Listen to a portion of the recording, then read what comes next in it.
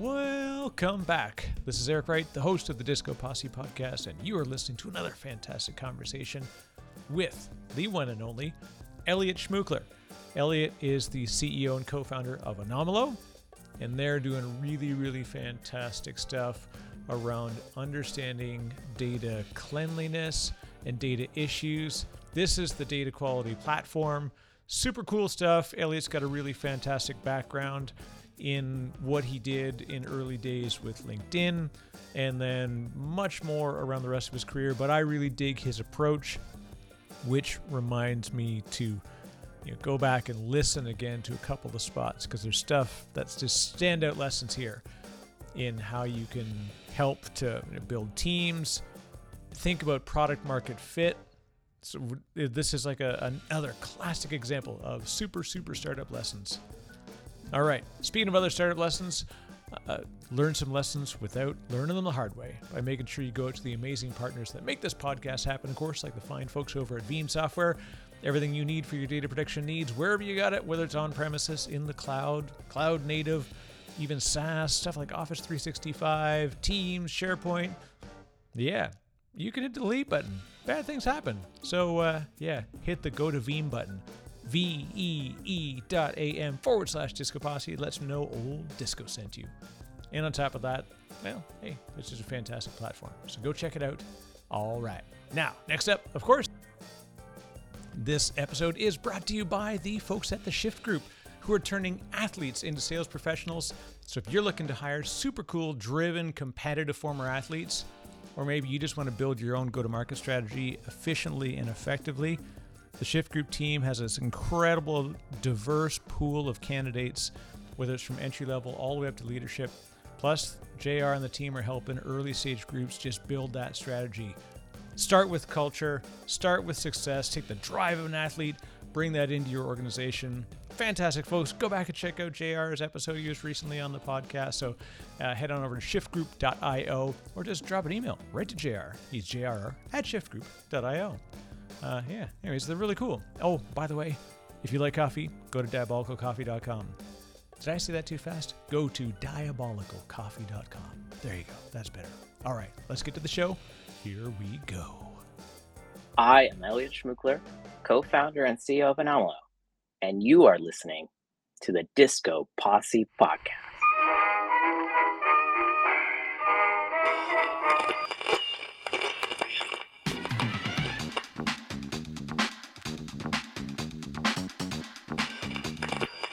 You're listening to the Disco Posse podcast. Thing of beauty. All right. I feel like that's always my moment where I tell people, so that's like the on-air light just like turns on. I'm like, all right, we are live. Although we're not live, it's live to tape or live to MP4. Right? I'm an older fella, so I still say live to tape. Elliot, thank you very much for joining today. I was really excited when I saw you come up as a guest. First, because you're doing exciting stuff with the team at Anomalo. And secondly, because you're a friend of Amber Rowland, and you're, if I take great problems, complex problems being solved with platforms, and then, seeing somebody who's standing by the story, it is a great pairing. So I'm excited to chat. So if you don't mind, Elliot, for folks that are new to you, if you want to give a quick background and bio on yourself, and we'll get into the Anomalo story. Absolutely. Thank you so much for having me, Eric. Really a pleasure to be here. In terms of myself, I'm a long-time Silicon Valley executive. I've worked at some companies that hopefully your listeners know about, LinkedIn, Wealthfront, recently in the news, and Instacart, also recently in the news with the pandemic. So have been a product and growth leader. I had a bunch of companies like that for a while before founding Anomalo. It's amazing how many LinkedIn alumni I've found recently, and it's definitely, it's funny, like some have come from different phases in the company, and I almost want to feel like, hey, do you know Patrick Baines? He uses that LinkedIn too, but that's like saying, oh, you're from Canada, you must know Pete. He's from Halifax. So like, yeah, there's a lot of people that work there, but you definitely have a storied history, a proven history at that, right, in the industry. And then it comes to today, which we're going to talk about Anomaly. You've got some really great stuff. Obviously, announcements are live, and you've had some work that's happening. So let's talk about the problem that you're solving, and then the how, which is actually super exciting. Yeah, absolutely, Eric. And I'm glad you're running into a lot of LinkedIn folks because it was a pretty special time, when I was there. And it really actually began a lot of my journey toward Anomaly, where LinkedIn was one of the first places in my career where I got exposure to having a lot of data, right? And trying to use that data to make decisions. And in my case, to make the LinkedIn product better, to make it grow faster, and ran into a lot of the issues back in the day. This is, 10 plus years ago now. So, even more issues than there are today, but ran into a lot of issues with being data driven and trying to use data. And over the subsequent years, a lot of those issues got solved. For example, LinkedIn at one point had 150 people managing our data warehouse, Wow. right? Yeah. And today you just don't have to do that, right? Today you can spin up a great Snowflake data warehouse in a few minutes, or Databricks in a few minutes, and off you go, right? You have a world class place to store your data, query your data, analyze your data. But the issue that I've seen, despite these amazing improvements in the data stack, is that the more powerful your tools, the more powerful your data warehouse, the more data you're pulling in, the more use cases you're building on top of data, the more cost you bear if your data is wrong one day, or incomplete, or missing, or inconsistent with what you expected it to be, right? And so that's the problem that Anomaly is solving, is how do we give teams that are working with data, that are trying to make use of their corporate data, their enterprise data, trying to make decisions, trying to get insights. How do we give them something that helps to make sure that their data is actually right, that they don't have issues with their data, or if they do, that they can detect them and resolve them quickly before it impacts decisions or other work. Yeah, it's amazing we get so wrapped into the buzzwordy lifestyle of talking about being data driven, and everybody's got data Right. lakes and data warehouses and data puddles and data whatever you want to call them. There's all these different things about data is the new oil. In the same way that data is the new oil, I would say data is the new crude oil. Mm, And in fact, there's a lot that needs to be done to make that data really enriched information, and gather signal from the noise, because data in and of itself is not valuable. It's the cleanliness of the data and the sort of trueness to the signal you need to find in order to then gather insights and info. And we all these folks are focusing on like the automation side, but if you do not trust the data that's going into the machine, what giggle, right? Garbage in, garbage out. exactly right, Eric. Exactly right. And it's actually much worse today than it's been. Think about using machine learning, right? That's another buzzword. Everyone talks about. Everyone's trying to deploy their machine learning model, do great things. Use those technologies in a way that a Google or an Amazon or a Netflix might, to improve their product. Guess what happens if you've trained a machine learning model on a particular set of data, particular characteristics, and suddenly today the input data that it receives is wildly different, right? That model doesn't produce great results for you, right? You're essentially getting randomness out of that model because you're exposing it to data that it wasn't trained on. It doesn't know what to do with it, right? It has no constraints on what outputs it gives you. So it's even worse when you have machine learning deployed and you're expecting to feed it the data that's coming in and expecting to have great results from that model. One of the things that stood out when I look at your platform story, and it's a I don't mean to pick on one phrase right now. We go into all the entirety of how the platform works, but automated root cause analysis. Right. And this is one of the things that near and dear to me. I've been doing this as a business, for a decade. And it's one of the most difficult problems to solve because the speed at which the data is moving, the ability to do real time and automate a root cause analysis is almost an intractable problem because by the time, especially when it gets into anything that's around system design, the old classic thing is by the time you figure out what the real root cause of the problem was, you could have just rebooted the system, right? But when it comes to data, there's no reboot the system option. It means you have to understand the forbidden fruit from which the data was gathered, and then now to be able to go back and there's data reconciliation. There's a fantastic problem in the bigness of what it is that you're able to solve.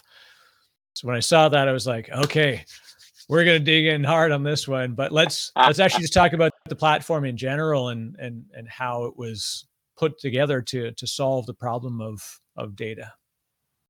Absolutely, Eric. And automated root cause analysis is something we're very proud of, and something that's very unique to what we do in our approach. But to step back and give you a sense of how it works, fundamentally, what you do with Anomaly is you connect it to your data warehouse.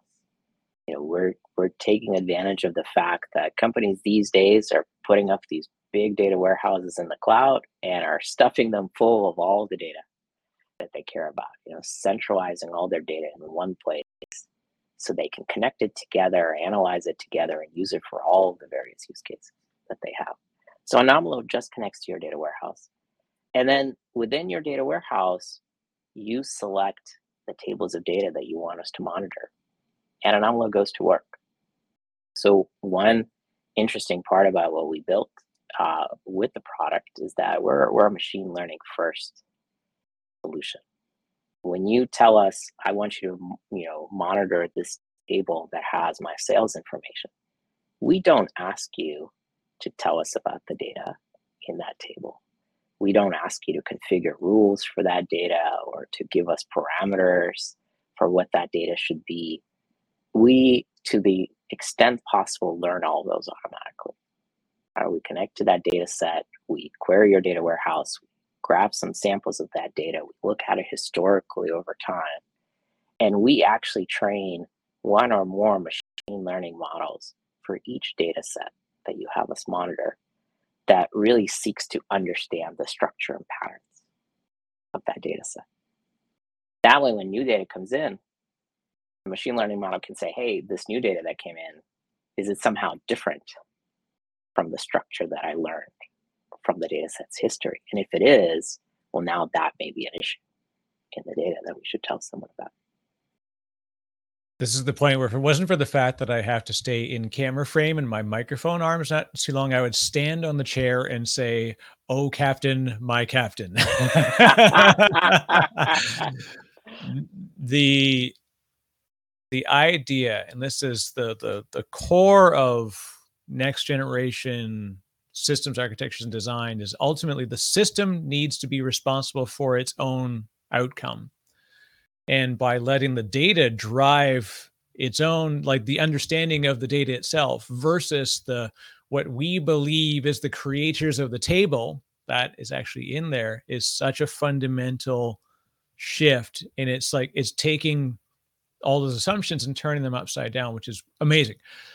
Because time and time again, we hire a sea of DBAs, and I've worked in massive insurance companies, worldwide companies, investment firms, explosive companies, all sorts of exciting stuff.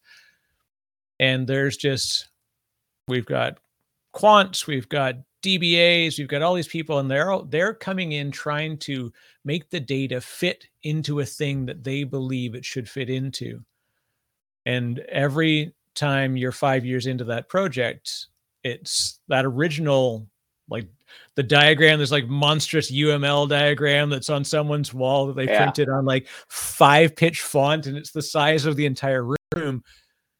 Well, it's dead, because the moment you went live with the system, everything changed. This day in the life moved. And from that point on, the best thing you can do is hope to keep up.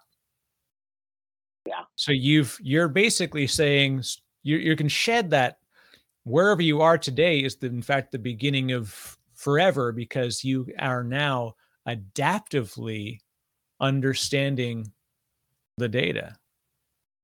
that's exactly right, Eric. And in fact, I would argue those old school approaches which you're describing, they worked up to a point, right? We have customers where, they've spent 20, 30 years, right, with that approach, and they made it work, and they have, 100 people doing this work and all this kind of stuff.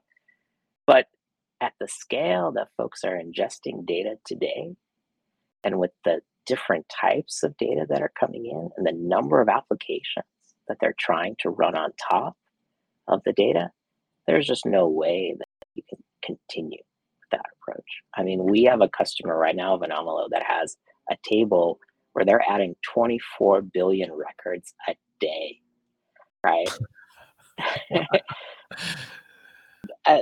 There's just no way that they're gonna come up with any sort of manual process or rules-based process or schema-based process to fully make sure that all of those rows are conforming to something, right? They can take some cuts at it, but there's no way. They need something that's adaptable, and more importantly, they need a machine, right? Our machine within Anomalou has no problem going through 24 billion rows, right? Or a sample of those rows if it needs to, and looking for patterns, right? That's going to be pretty challenging, using any kind of manual or human driven approach. Now, I guess this is where the thing will come in, where, as you said, like there are purposes and requirements to sort of to define the standard by which data is stored, and ultimately, because there's front end applications that need to understand the schema, there are sort of bound things to the behavior of the data within the structure. But as you said, we've got much more that's coming in, whether we call it IoT, whether we call it whatever kinds of many, many sensors, and those sensors could be anything, could be, 15 different application signals that are coming through, that each has their own sort of structural form that's different. The fact that you could then, this gives you the freedom to be able to co-locate disparate data, and then ultimately that data you can find meaning. I mean, observability as a practice, we talk about it, 6-7 years ago, observability wasn't even a word outside of physics and chemistry. And then, so shout out to Charity Majors, who I still will always say she is the creator of the word of observability as a practice. But observability is about bringing unstructured data together and then looking for patterns and signals within it. And the problem is it's a high cardinality data is incredibly difficult to be able to pool together and then make decisions on, and systematically even refine it, let alone, get to the point where the data can ultimately create its own structure through, having your platform look at it. So I don't mean to Totally wow over right. this, because it's like the computer science folks are just like, there's no way this is real. It's a seemingly intractable problem. And I say that because it was intractable up until, like now the technology and the capabilities are there where it's more accessible to do this. And but it's a very unique challenge that you're solving. Yeah, absolutely, Eric. And we see ourselves as very much an extension, kind of the observability movement, right? And they're great observability tools for other dimensions of operations, right? Data observability is actually an even more challenging problem than, say, operational observability. Is my server up, right? Those Right. kinds of things. Because data by necessity is chaotic, chaotic to a large extent. What my users do with my product on Fridays might be dramatically different, but what they do with my product on Sundays, and even more so different if Sunday is, a long week, part of a long weekend, right? Or Friday is a holiday, or we just launched the new product on Monday. And so there's a lot of dimensions of variability, a lot of chaos in actual data that's coming in, user data, third party data, those kinds of things. There's a lot of chaos there above and beyond sort of the classic observability data of, what is my machine doing? Is it up?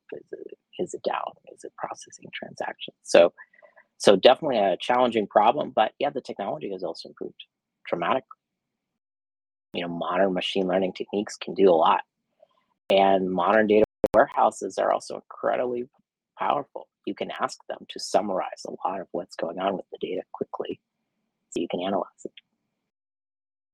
Yeah, this is I think sort of the biggest battleground that we're seeing in the industry is this idea of putting data into a place, and then, because right now we know that the technology is arriving, if not has already arrived, to do really amazing things with our data. And the one thing that, think of the early application design. It was like, this is the data that we're going to need in order to make decisions around future architectures. So they basically throw away everything but this, right? It is purely wheat versus chaff, except that they threw away the chaff. And then at some point, especially when you get into retail and you get into all the industrial, there's so many use cases where they said, like, we got to keep the chaff, hang on to it, because we don't know, there may actually be a different seed hiding in the chaff. And the economics of storing data have gotten significantly better. And then again, so like what's happening now is really people are sort of holding on to it and saying that this may be useful one day, and I can't risk that I throw it away and find out that it would have been useful. It really is a ripe opportunity for what you and the team are doing. Yeah, exactly right, Eric. It's really a sea change. And I saw this first 10 plus years ago, when I was at LinkedIn, coming back to kind of our at the beginning of the podcast. We were collecting everything, right? Every bit of data that we could. And we were maybe using, 5% of it, right? But it was a cultural thing that the team had picked up from other companies like PayPal, right, early in the internet's history, that you got to collect everything because it might be helpful in the future. And we would regularly discover new ways to use that data that we weren't using, right? And we regularly found ways to take that data that maybe in the old days you would have discarded and actually innovate with it, and build new product features based on it. And so that's exactly right. And that's been a cultural transformation throughout the enterprise world, where now when we talk to customers, they're almost always storing all the data, right? They're not throwing data away anymore, like they used to. They may not be using all of it, right? Maybe they're on their way to trying to use more and more of it, but they're definitely storing it, and they're centralizing it, and they're making it accessible. Yeah, I say, as a guy it's hard to see in the out of focus view, there's about 35 decks of cards over there. I'm not going to use all of them, but you never know. I buy 3 of each pack that I get. I'm a bit of a collector in that way. And really in the data world now, this truly is what we're seeing more and more companies are realizing. And like it is a combination of many things, but I'd love to talk about this idea that many people believe today is the beginning of a lot of this, when in fact, this has been a well-formed idea for quite some time. It's just that it was maybe not broadly accessible or broadly understood outside of like a core group of, like, obviously people in financial services, we've got insurance stuff. Like, there are organizations that have long held that their data needs to be used later. So let's just keep holding on to it. You never know. But it's always a funny thing, just like when any band suddenly becomes very popular, you're like, I saw them 10 years ago in college. So I don't know who you think is brand new, but these folks have been around for a while. This concept, I think, is probably more widely understood in some circles. Where has this been prevalent before? Yeah, well, I kind of trace it, at least in my experience of it, is really a Silicon Valley phenomenon, at least to the extreme extent that we see it now. Obviously, financial services companies have been storing data and using fraud models and that kind of thing for a long time. But this idea that all of your data needs to be in one place, right? And even if you're not using it, eventually I may want that connection for something, is, I think, a very Silicon Valley, phenomenon. Silicon Valley companies that I've been at always kind of strive to have this centralization. We want one place with everything. Oh, we're using a third-party tool? That's not okay. We got to import the data from that third-party tool into our one place. Literally engineers would come to me and be like, Elliot, you can't put up this tool. We're going to lose that data, right? That goes into the tool. We need an API to get it out, right? And that would be a hard requirement to using a third party tool for something. And so I think that was the core of it, and that enabled companies like the Googles, the Amazons, the Netflix to do very powerful things. And now everyone's kind of realizing that was a really big advantage. We work actually with a lot of financial services customers, and they've always had this idea of using data, and they have some amazingly expert teams on fraud modeling and all this kind of stuff. They're still in silo mode. They have data all over the place, right? They never really bought in until very recently into this idea of centralization, into putting all of it in one place.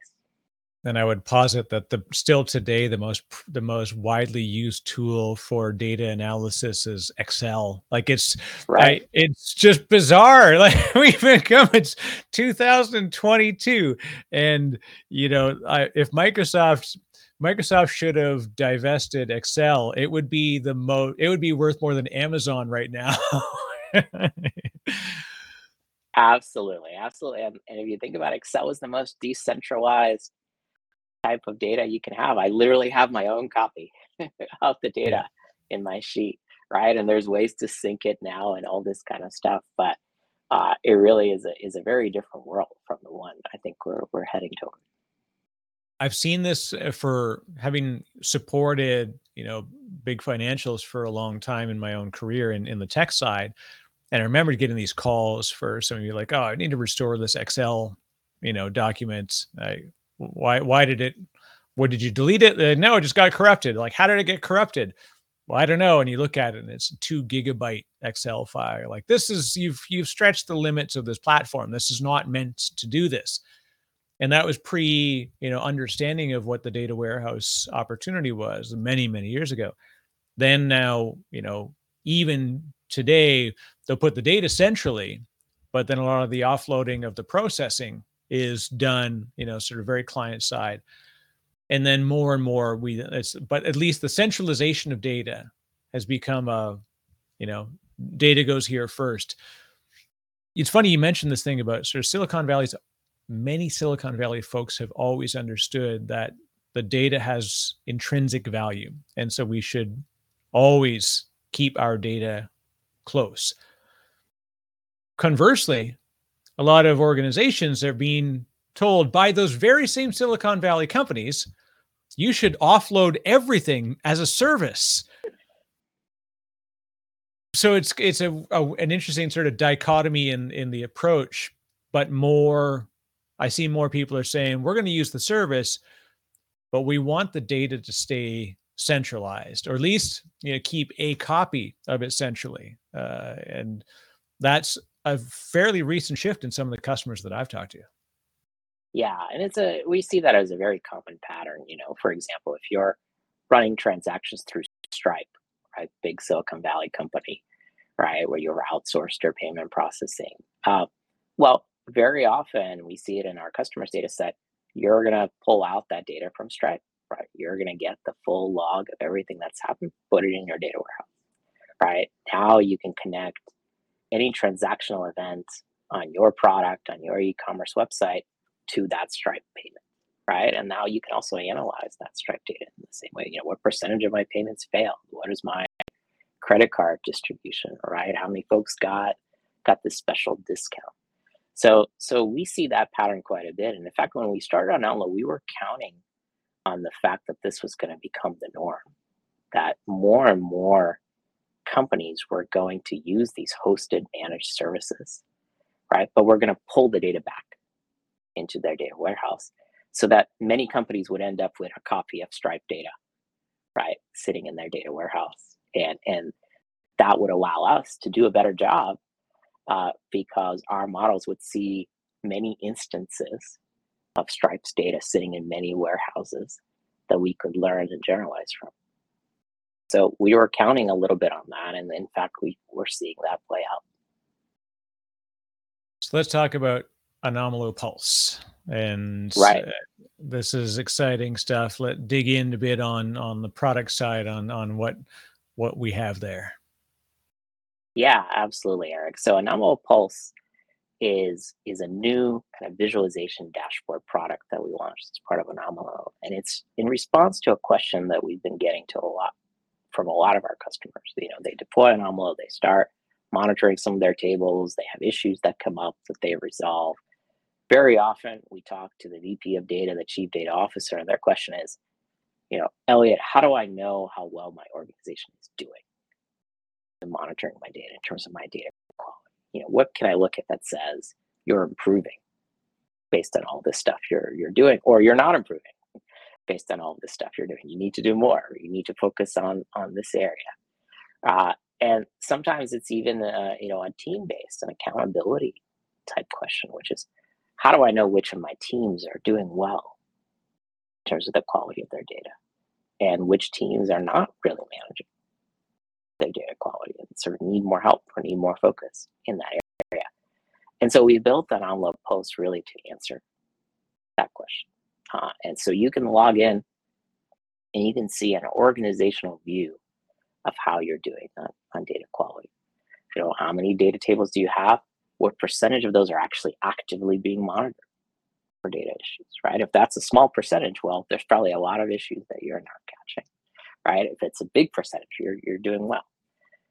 Of the tables that are being monitored, how often do they have an issue, right? Or which ones have issues all the time versus every once in a while? That can give you a sense of, well, where are the trouble spots in your data, and where are successes in your data? Which things are sort of clean, and which things regularly have issues? And then, of course, you can break that down by team or schema in your data warehouse and all those kinds of things. So that's Pulse. For the first time, you can start to develop a sense of how are we doing overall in terms of managing, monitoring the quality of our data.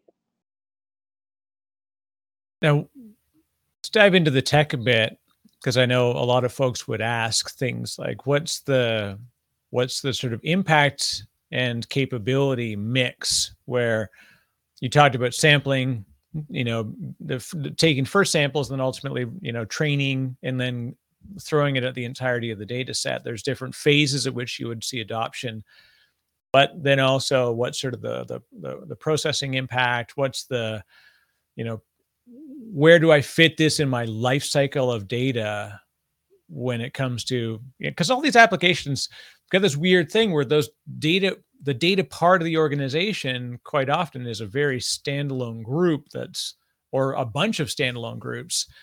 And then the application groups are functionally separated. And then you've got the CIO who sort of has responsibility for it. There's a lot of intermingling. And that's why, where does it fit in sort of who would own Anomalo? Right. Great question, Eric. So what we often see, and again, this varies by organization, and because this is also kind of a new area, right? How you become more data driven and transform yourself. There's still a lot of thinking and evolution in terms of how these various teams and roles are structured. But what we see emerging at our most sophisticated customers is a kind of data platform team inside the organization. And so the data platform team is kind of responsible for what are the tools we have in our data stack. And the data platform team, in turn, has internal customers, right? Which could be the business teams, the application teams that want to use data, right? But they go to the data platform team to sort of get the tools for accessing and using data. Very often, the data platform team is the one that owns the data warehouse, right? They made the selection of which data warehouse it is. They kind of own its access and organization, right? They may not be the team that feeds the data warehouse with data. That might be distributed, or that might be a data engineering team, but they kind of own the data warehouse and how it exists and how it works. And then they might also own things like BI tools. How do we build dashboards on top of this data warehouse data? And so Anomalous fits into that most easily, which is, the data platform team that's sort of responsible for what are the tools that we have as an organization to manage our work with data. The thing that I like that I believe the industry's finally gotten around to is that there is no such thing as a single pane of glass. X. We've learned that that's just it was a sales pitch for a lot of organizations that you've got 47 tools. I'm going to sell you the tool that will get rid of the other, 47, and in the end, no, you now have 48 tools is what you've got. And it's true, because even if you get it right, even if you say, okay, good, we've got, 3 disparate data warehouses, we're going to merge them together, put them in one fantastically huge, single, beautiful spot, and then you're all good. No one does that. But even if you do, let's just hypothetically say the magic occurred. And then they announce that you've just acquired another company. Well, guess what? They have 7 data warehouses. They've got some on-prem. They've got some in the cloud. They've got 3 different clouds. And because they just acquired 2 companies, like there's never a final resting place for data. Where does this make the Anomalous story important? Because it seems to me like this is where you can really shine, that you're not saying you got to put all your data here so I can go get it. Yeah, I mean, we are counting on it's going to be in the cloud, right? And so I think that's the migration to the cloud is a freight train that's not going to stop, and we are counting on that, Eric. But we do support multiple different places that it might be, right? Or multiple different platforms that you might set up in your organization to query that data. And you can view all of them in one space in Anomalous and set up monitoring for all of them. So we have folks that have Snowflake and they have a Google BigQuery Right. data warehouse. I don't know why they have 2, right? Maybe it was an acquisition, right? But it happens, and that's okay, right? You just connect the Anomalous to both, right? And as far as you're concerned, all of your data is now in one place. So absolutely, I do think there's a pretty big push to centralize, to get to one, and of course that's tough, and I don't expect everyone to do it perfectly. This is actually one area where Silicon Valley company startups have an advantage because they're building from scratch, right? You don't Right. start out with 7 data warehouses that you need to combine. You start out with the one you choose, right? That you need to grow over time. And so there's a little bit of an advantage to newer firms. But I do think there's strong pressure and kind of strong momentum to get unified and get centralized. Yeah, and even if not for continuous real time, at least the centralization for offline and near real time processing is going to be, it has to be done in that central location. Because I often see this pattern, right? Well, they'll have an app stack that's Google centric, and then they'll have another app stack that's AWS centric. And maybe there's legal or other requirements, like business requirements that drive those decisions. Like architecturally, no one would say it's a great idea, but then now you've got the challenge of centralizing that data to a place for processing. And I think they've pretty much accepted, like I said, the cost of doing storage of this data is not, it's not significant compared to, the continuous processing. Like even like at Snowflake, it's funny you mentioned, like, if I've got data inside BigQuery and then data inside Snowflake, which if I were to look underneath the covers, probably runs on top of BigQuery. Or like there's whatever it is, they're running on the same stack that you're running on. It's just that they've abstracted it to do additional things. So we will see still those patterns of multiple spots, but the central, like one pool of common data, I think is where people are heading, whether it's that real-time online, sorry, I'm like old school mainframe, like talking about batch and online, like we will see that stuff happen where you'll have a lot of stuff that's, moving to that batch style, but it's going to be held in a central spot. Yeah, and in some cases you can get there fast if you do a data lake type approach where Right. your data is stored in the cloud, right? But it's just stored as files in cloud storage somewhere. And now multiple different warehouses can process that data. You can hook it up to Snowflake, you can hook it up to BigQuery, you can hook it up to Databricks, right? You choose which tool you want to use to process that data, but your data actually is in one place. And so we also see that as well, which is kind of a way to skirt around the unifications to say, well, my data is in one place, but I might have multiple tools to query it. Now let's talk about the team, because I know, we've talked about some of your background, and I'd love to dig into the rest of the founding team and what your collective, view and approach drew you all together. Yeah, absolutely. So my co-founder is Jeremy Stanley. We were together at Instacart. I was the chief growth officer trying to get Instacart to grow faster, and he was the VP of data science for Instacart, and actually had been a data science leader for many, many years. He tells stories about developing predictive models for mining companies to predict the mine that was going to have an accident next, right? And those kinds of things.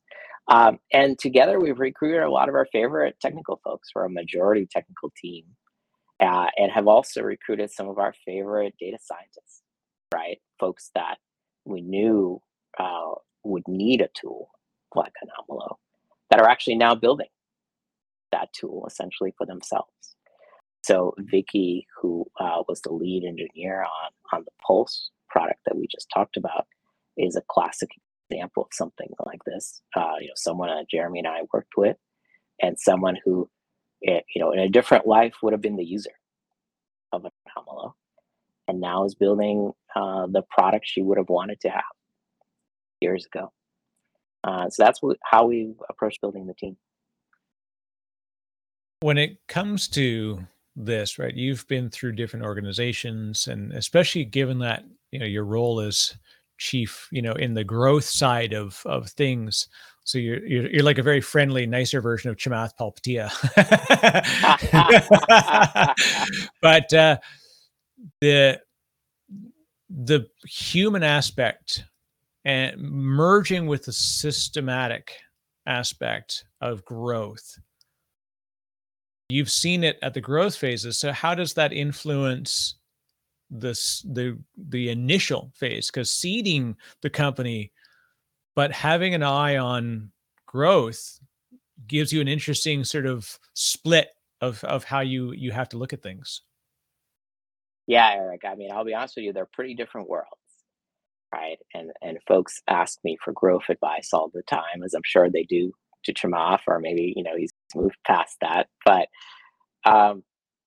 and the truth is, the early days of a company, finding product market fit, getting those first few passionate users, has nothing to do with what we used to do at LinkedIn and Wealthfront, Instacart, on growing once you found your core set of users and thinking about, okay, how do we make this much larger, much faster? So those are very different worlds.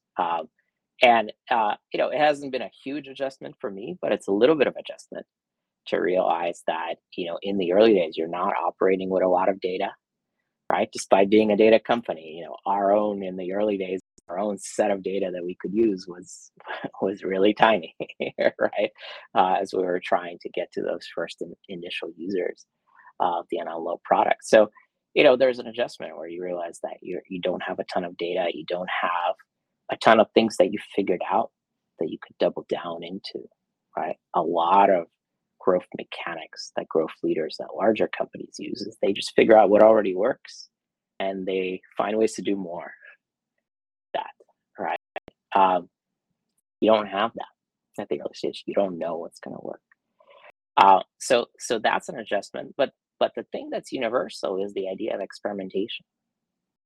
Whether it's in the early days of a seed stage company or it's in the growth context of a larger company, you should constantly be experimenting and learning, trying new things and seeing if they work, right? And in a larger company, you can direct your experiments more. You know the characteristics of things that have worked in the past, so you can be very selective in your experiments. In an earlier stage company, you're kind of trying everything. You're going with your gut a little bit more. But that idea of experimenting and learning is definitely still a universal thing. Yeah, it is funny though, Need. You look at you realize how lucky you are when you've got the pool to draw from. And Yes. it's why you see, building teams, founding teams, building teams, growing teams are often like the stages of a rocket, where they truly just will say, like, the first stage of the rocket gets us to this altitude and then we shed the stage.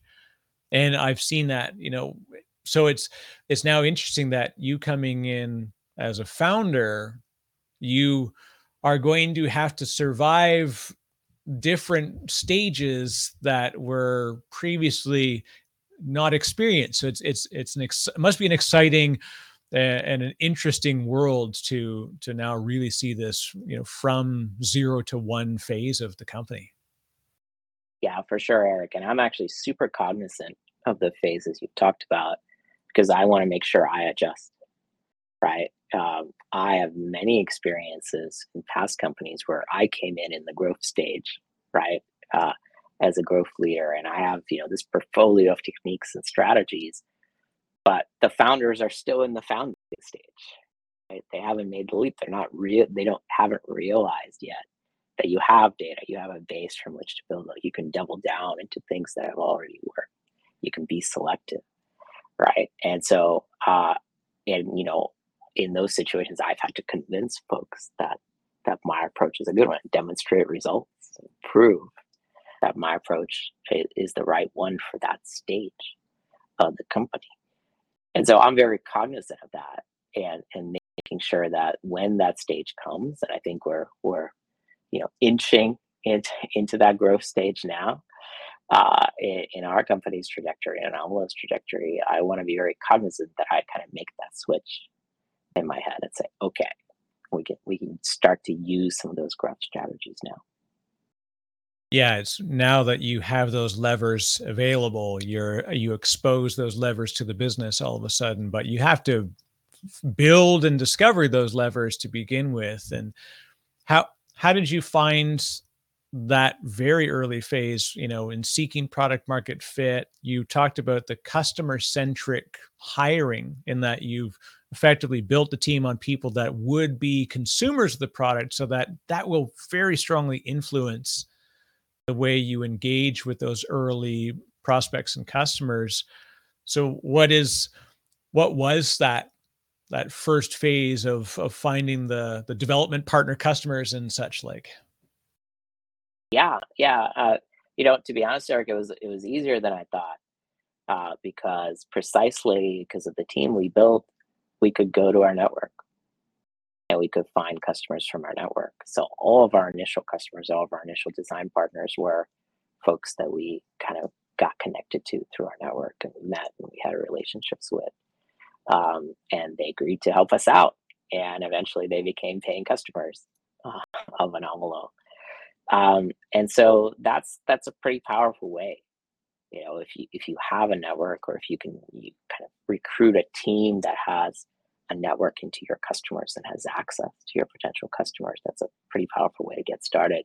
Even LinkedIn back in the day, Eric, actually started like that. The first folks invited to LinkedIn were in Reid Hoffman's network, Yeah. right? He invited all of the PayPal folks and his VC friends, right? And that formed the core of the original user base, and he could get them to accept because he had a relationship with them, and he was Reid Hoffman. Without that network, it would have been a much harder road. Yeah, it is very interesting. And as far as though product market fit is often a challenge to find depending on the friction in which you can consume the product. And that's why I admire your approach in that you've got obviously data has to be in the cloud. All right. It's kind of a binary thing, so but you're not saying that you need to relocate your data in order for us to be able to make use of it. That is the big thing. There's a much lower friction to bring Anomalo in, which versus many other companies, they find this thing of like, yeah, we're going to do amazing stuff with your data. We just need to move it all over into our data warehouse in order to do it. And it's, we find in networking, I used to struggle with this all the time, especially on the consumer side. Every single product you'd buy that has fantastic network monitoring, these different tools, is, oh yeah, all you need to do is make sure that we're routing all your data through this endpoint. Like, we do that 7 times already for all these other things that we use. I can't continue to reroute my data. And eventually they learned that thanks to software defined networking, you can put virtual taps all over the place. And but it used to be physical. Like that's how Gigamon became a business, because the idea of aggregated span ports so that you could monitor data flow, that created an opportunity. And now if you told somebody, I need you to route your data through something, they'd be like, you're nuts. Yeah. Yeah. I mean, that's right, Eric. Lowering friction is a big deal. I would argue lowering friction is one of the most innovative things we can do in many years. And you're absolutely right. You know, Anomal doesn't require your data to go into our data warehouse. In fact, we will often deploy now where we just sit in the same cloud environment as your data warehouse, right? So your data never even has to leave your cloud, right? We just push our application to your data rather than your data having to stream to us or anything like that, or us having to query it and send some result back to our cloud. We just sit where the data is. And then the other element of friction that we reduced, Eric, is just the setup friction, right? Because you don't have to set up rules or tell us what to look for when you set up Anomalo. That's another thing that our customers really resonate with is you can do a few clicks and you're monitoring your data now, right? And you can fine tune it and customize it if you wish, if you want to go deeper, but you don't have to get it up and running. So you don't require a $180,000 professional services engagement to go through a proof of concept then. That's good. Which is tough. Not at all. Not at all. And I say it, I partially in jest and mostly tongue in cheek, I guess, because I know that's out there, right? Like the complexity of the problem that you're solving usually would require a lot of human interaction and a lot of human development of understanding the business, understanding the policies, understanding the flow. So yeah, this is, for God, I hate to say this word because it came to mind right away. It's like it's game changing. Like in that it is fundamentally changing how easy it is to get started. And then at that point, now platform implementation wise, what's the most common time frame that folks expect if they say like, hey, all right, I saw Elliot on LinkedIn doing something, I'm going to reach out and I want Anomalo in my environment? Yeah. Uh, pretty fast.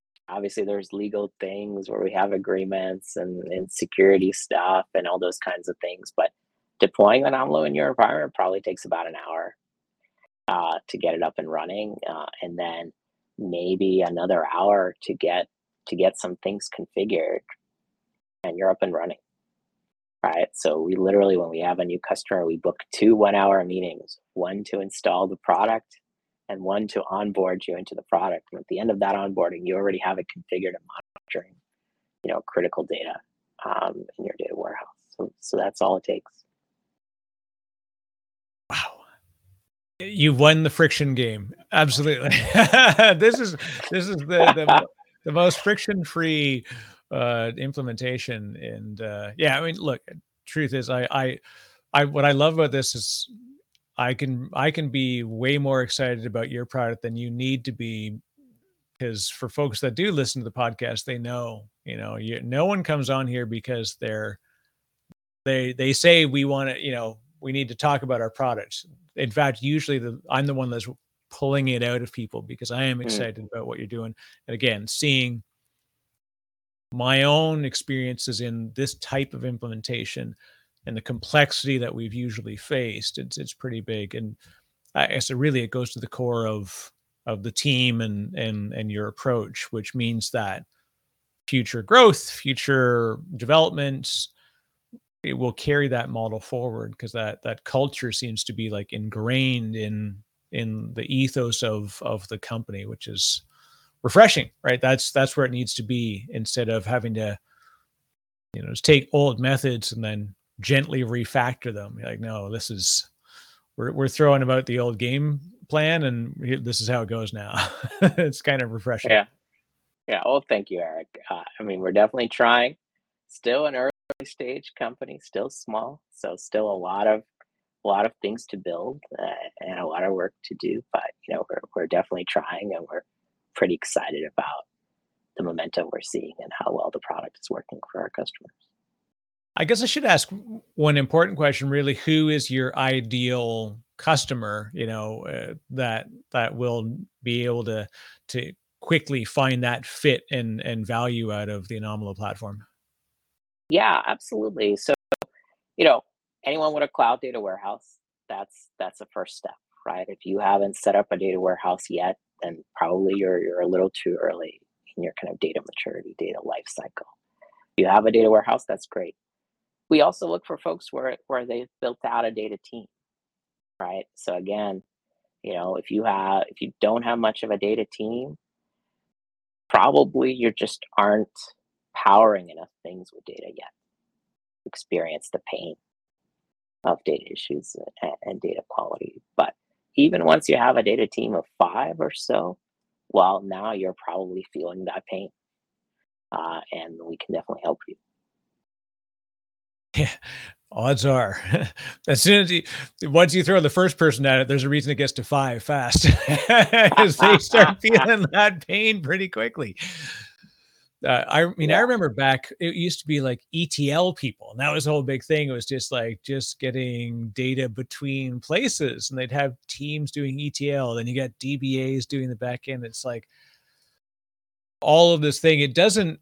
We've moved the function and the roles a bit, but in the end, there still is a lot of that. Really understanding where business logic comes in, and this is why this agnostic, data driven and literally data powered approach that you've got makes the move to taking on the platform a lot easier, because it's time and time again, it's like you come in, the first thing you have to do is set up 17 interviews with product people, and they're yeah, even arguing in between about how it really should go, and they sort of unpack this awful family history of where their data came from. You can just be like, it's okay, no problem, just plug this in, and we'll be back in an hour, and then we'll talk about what your data really says. yeah, yeah. No, exactly right, Eric. And what a lot of companies are doing is because of this issue, because of how difficult it is to kind of get to ground truth synthesize, is they've actually just decentralized the management of data, right? So product managers, well, you own this data set, right? You figure out what's going on here. And it's actually another reason to get a tool like Anomalo. We are a no code, low code tool, right? You set us up and it goes, and we're going to root cause things and visualize things for you in a way that almost anyone can understand. We don't require you to kind of understand obscure error messages or parse logs or even query the data yourself, right? We're going to do a lot of that work for you. So we're actually accessible to anyone in the organization who cares about a particular data set. And so we've actually helped a lot of our customers kind of complete that decentralization, that or democratization to sort of be able to push the responsibility for that data set to the product manager, right, or to the team that cares about that data set, rather than having to have folks in data engineering or other functions sort of synthesize all of that information, right, from all the various parties. Now, one thing I'll ask, and I hate to ask a question, which I know can be a tough question, is how do you deal with things like data separation for regulatory stuff? We've got role-based access control, lots of different access control lists that are spread throughout these data sets. Where does that come into how it interacts with Anomalo? Yeah, I mean, we've had to build all that, Eric. So, we have a financial services customer right now, actually two of them, that where data is heavily restricted. If you're in the mortgage group, you cannot see the data from the banking group, and vice versa. And so we had to build that functionality. We have separate teams and organizations within Anomalo.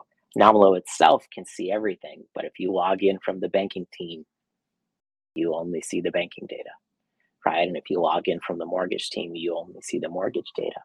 And so we've had to build those access controls. And of course, we integrate with things like Okta and other tools that the enterprise might have to sort of appropriately, associate users with teams and with the access that they should have. Good. That wasn't so much of a curveball then. All right. If, I was like, this is probably not the question you just sneak in at the end of the podcast, like the hardest possible question. Let's talk to the CISO right now. But so it's good. Yeah. And, another thing that we definitely are seeing more and more of is this, where the ethics of data usage and the ethics of data storage and the business rules that are wrapped around that and the legal and regulatory stuff, it creates a real challenge, and look, the truth is most of these teams, they do their best, but quite often they don't even realize how sort of exposed some of those data are to each other, because what we believe is this true data isolation. There's many internet connected systems, so there's always a path to get from one place to another. But it is, I think top of mind for CISOs and chief data officer, right? I guess is Yeah. is that a role that's really becoming a common, like CISO got it right. That came in with Sarbanes-Oxley and other regulatory requirements. They're like, you need an officer who is charged with this function. But the chief data officer, it's still kind of a fuzzy function. Yeah, I mean, it's not as well adopted, but it's coming. We see it all the time, right? That's typically, we typically interact with the chief data officer or someone who's acting as that Right. officer. Maybe they have a VP of data title or something along those lines. But yeah, it's coming. There's enough complexity in the data that companies use and in the systems powering that data, and the data teams are large enough where you need an executive driving your data strategy, right? And data is critical enough, as you said, data is the new crude oil. Well, you need an executive who's going to, mine that oil, if you will, and figure out how to process it. So we see it happening quite a bit. And even at older companies that have been around for a long time, right, where maybe data was part of their, IT team and the CIO used to be in charge of data. Now they're either opening up or they have a chief data officer. The other aspect of this, Eric, is folks have realized that managing data systems and getting value from data is different than engineering, right? It's Right. different than building other systems, different than building applications or setting up networking. It's a different skill set. And so that also kind of created an opportunity for the chief data officer to emerge, because they can truly have that data skill set rather than starting with, with an engineering skill set and learn about data as folks used to do in the past. Well, they effectively become the F1 driver to a fantastic F1, car team, right? The engineers that build that car will never be able to drive it and get it to perform. So they have to have a specialist that's like, this is your singular function is get the most value for the least expense and least risk out of these assets, and allows them to shape the strategy for it. It's kind of funny if you think like 20 years ago, especially, you'd hand somebody a business card and it would say VP of data. They'd be like, no, seriously, this is a joke, right? What is that? What does that even mean? Like, that's not a real thing. How many people do you have under your team? You're like, no, I'm in charge of the data. But we've come a long way in, a seemingly short time as far as the dawn of Earth, at least. Yeah, no, you're definitely right, Eric. And I love the Formula One driver analogy. I've been even surprised that they're now product managers of data, Right. right? I was in product manager for a long time, and normally product managers are for, features. You can be the product manager of this page or this flow. Well, data is so important and so integral to product work that we see a lot of customers where they have a product manager of data, right? It is kind of, coordinates and orchestrates and strategizes a lot of the things that they do in the data world. It's where we're going. And I say it's where we're going, it's where it's already going, and I think Yeah. this is even, any organization at least should have a sense of what their strategy is, whether they're tactically moving towards it is a different thing. It's kind of like, sustainability. Recent one I've every time somebody says to me, yeah, we've got a sustainability initiative, that's fantastic. What have you done in the last 12 months to enact things towards this strategy? Like, oh, yeah, we've got a steering committee. Like, okay, perfect. But data is a very real thing. Not that sustainability isn't. I shouldn't pick on that, but it's like people say they've got a data strategy. What have you done about it? And this is a place where you can find a great fit. So, all right, I am so happy. Thank you. So again, Elliot, if you want to give out, what's the best way if people want to find out more about Anomalo? Obviously, I'll have links to the website and such if they want to reach out to you and maybe dig in a little bit more on the platform itself. What's the best way to do that? Absolutely. So just go to anomalo.com. It's ANOMALO. It's kind of like anomaly, except with an O at the end instead of a Y. Check it out. There are demos there, there's documentation, there's all kinds of resources on what the product can do. And feel free to contact us there if you want to try it. And Eric, thank you so much for having me. It's really been a pleasure. Well, I got to say one quick thing too. For people that are about data, you got bloody good designers. Like your website is just very captivating. I really enjoy the user experience of the way you do your so like I said, so for people that are living in data, you've got a bloody good design mind on you. Well, we're big believers that you can't get insights out of data unless it's visualized in a really compelling way, right? That's been something we've learned over the years. And so yeah, we have great folks that are not just great designers, but are great visualizers of data that contribute their expertise to the product. So absolutely, thank you.